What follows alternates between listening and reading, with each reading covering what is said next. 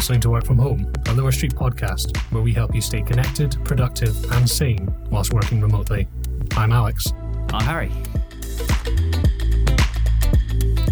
Today, we're looking at the difference between self-care versus indulgence, and is there a line, a clear-cut line, between the two? There are two articles here, one from Forbes and another one from Thrive Global, which both make points about this idea. And the first one on Thrive Global is by Robert Bogue, and he says that the difference between self-care and indulgence is the long-term impact of it.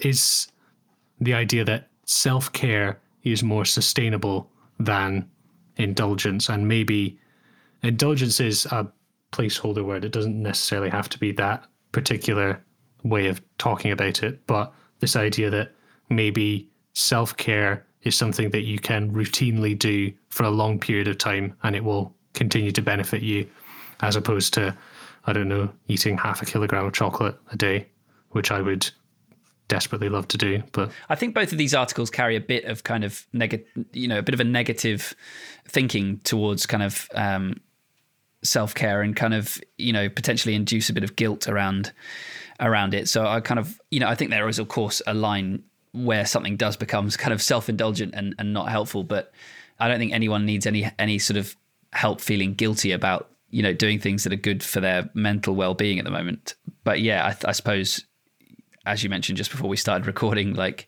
there's only so many bath bombs you can do before you should probably get out of the bath and and go and do something productive. And you spent all of your money at Lush. Exactly. Yeah. It's good to simulate the economy. I'm glad The Body Shop needs our help, but nevertheless, there's probably other things you could be doing.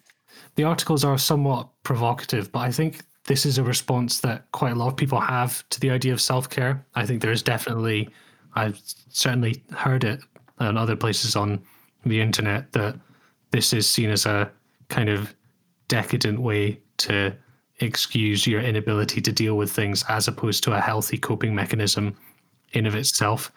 And the way that the article on Thrive Global talks about it is he talks about this idea of debt that you owe to yourself, of a withdrawal that you make when you're working or exerting yourself, and a deposit that you can make at the end of the day to refuel yourself and maybe build up a surplus of whatever energy it is that you've taken from yourself during the working day, so you can keep going in a sort of healthy, constructive way.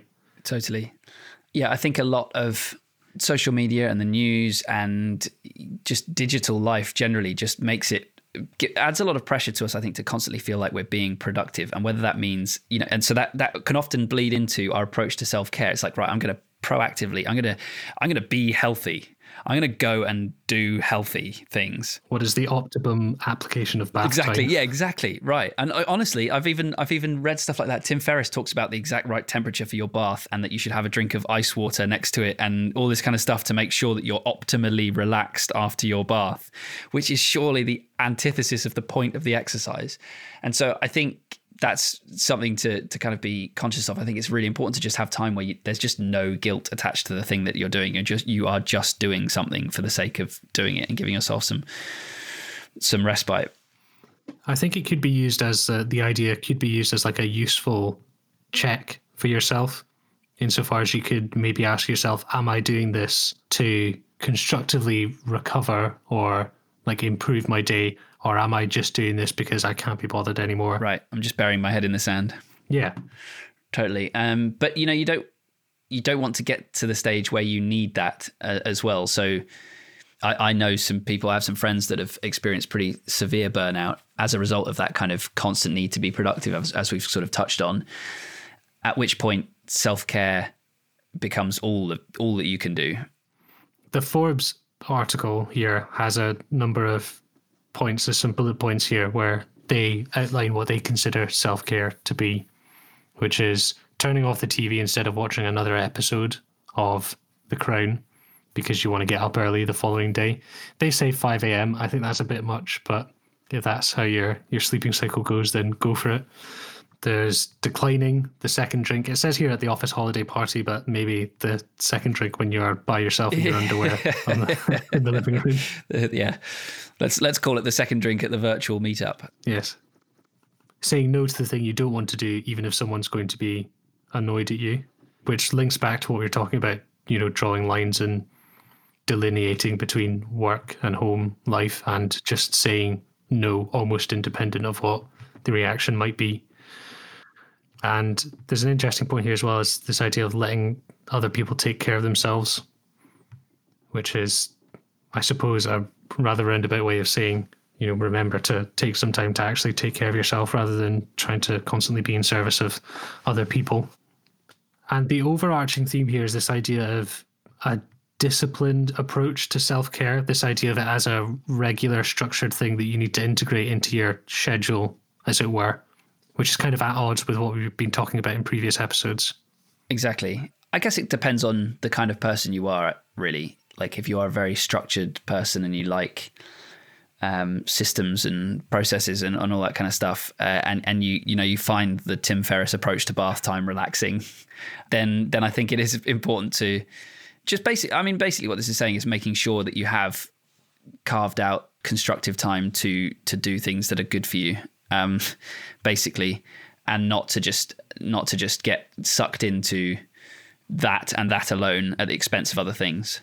So it's a useful reminder. I suppose I kind of more lean into be forgiving of yourself and give yourself the time and the space to do what it is that you need to do. Like if you need to eat 14 chocolate bars and lie in bed for 6 hours, then maybe that's just because you're super stressed and anxious and actually just you need that break.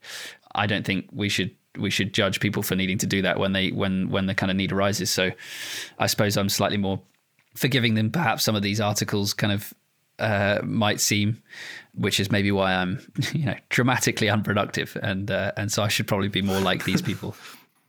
So what do you think? How do you structure your downtime? Do you structure your downtime?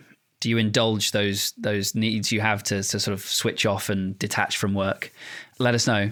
wfhpodcast.com, or just email us wfh@lowerstreet.co. As always, we'd really appreciate it if you could share this episode with one person that you think would also enjoy it, that is also now working from home, which I guess means everybody, so really should share it with everybody.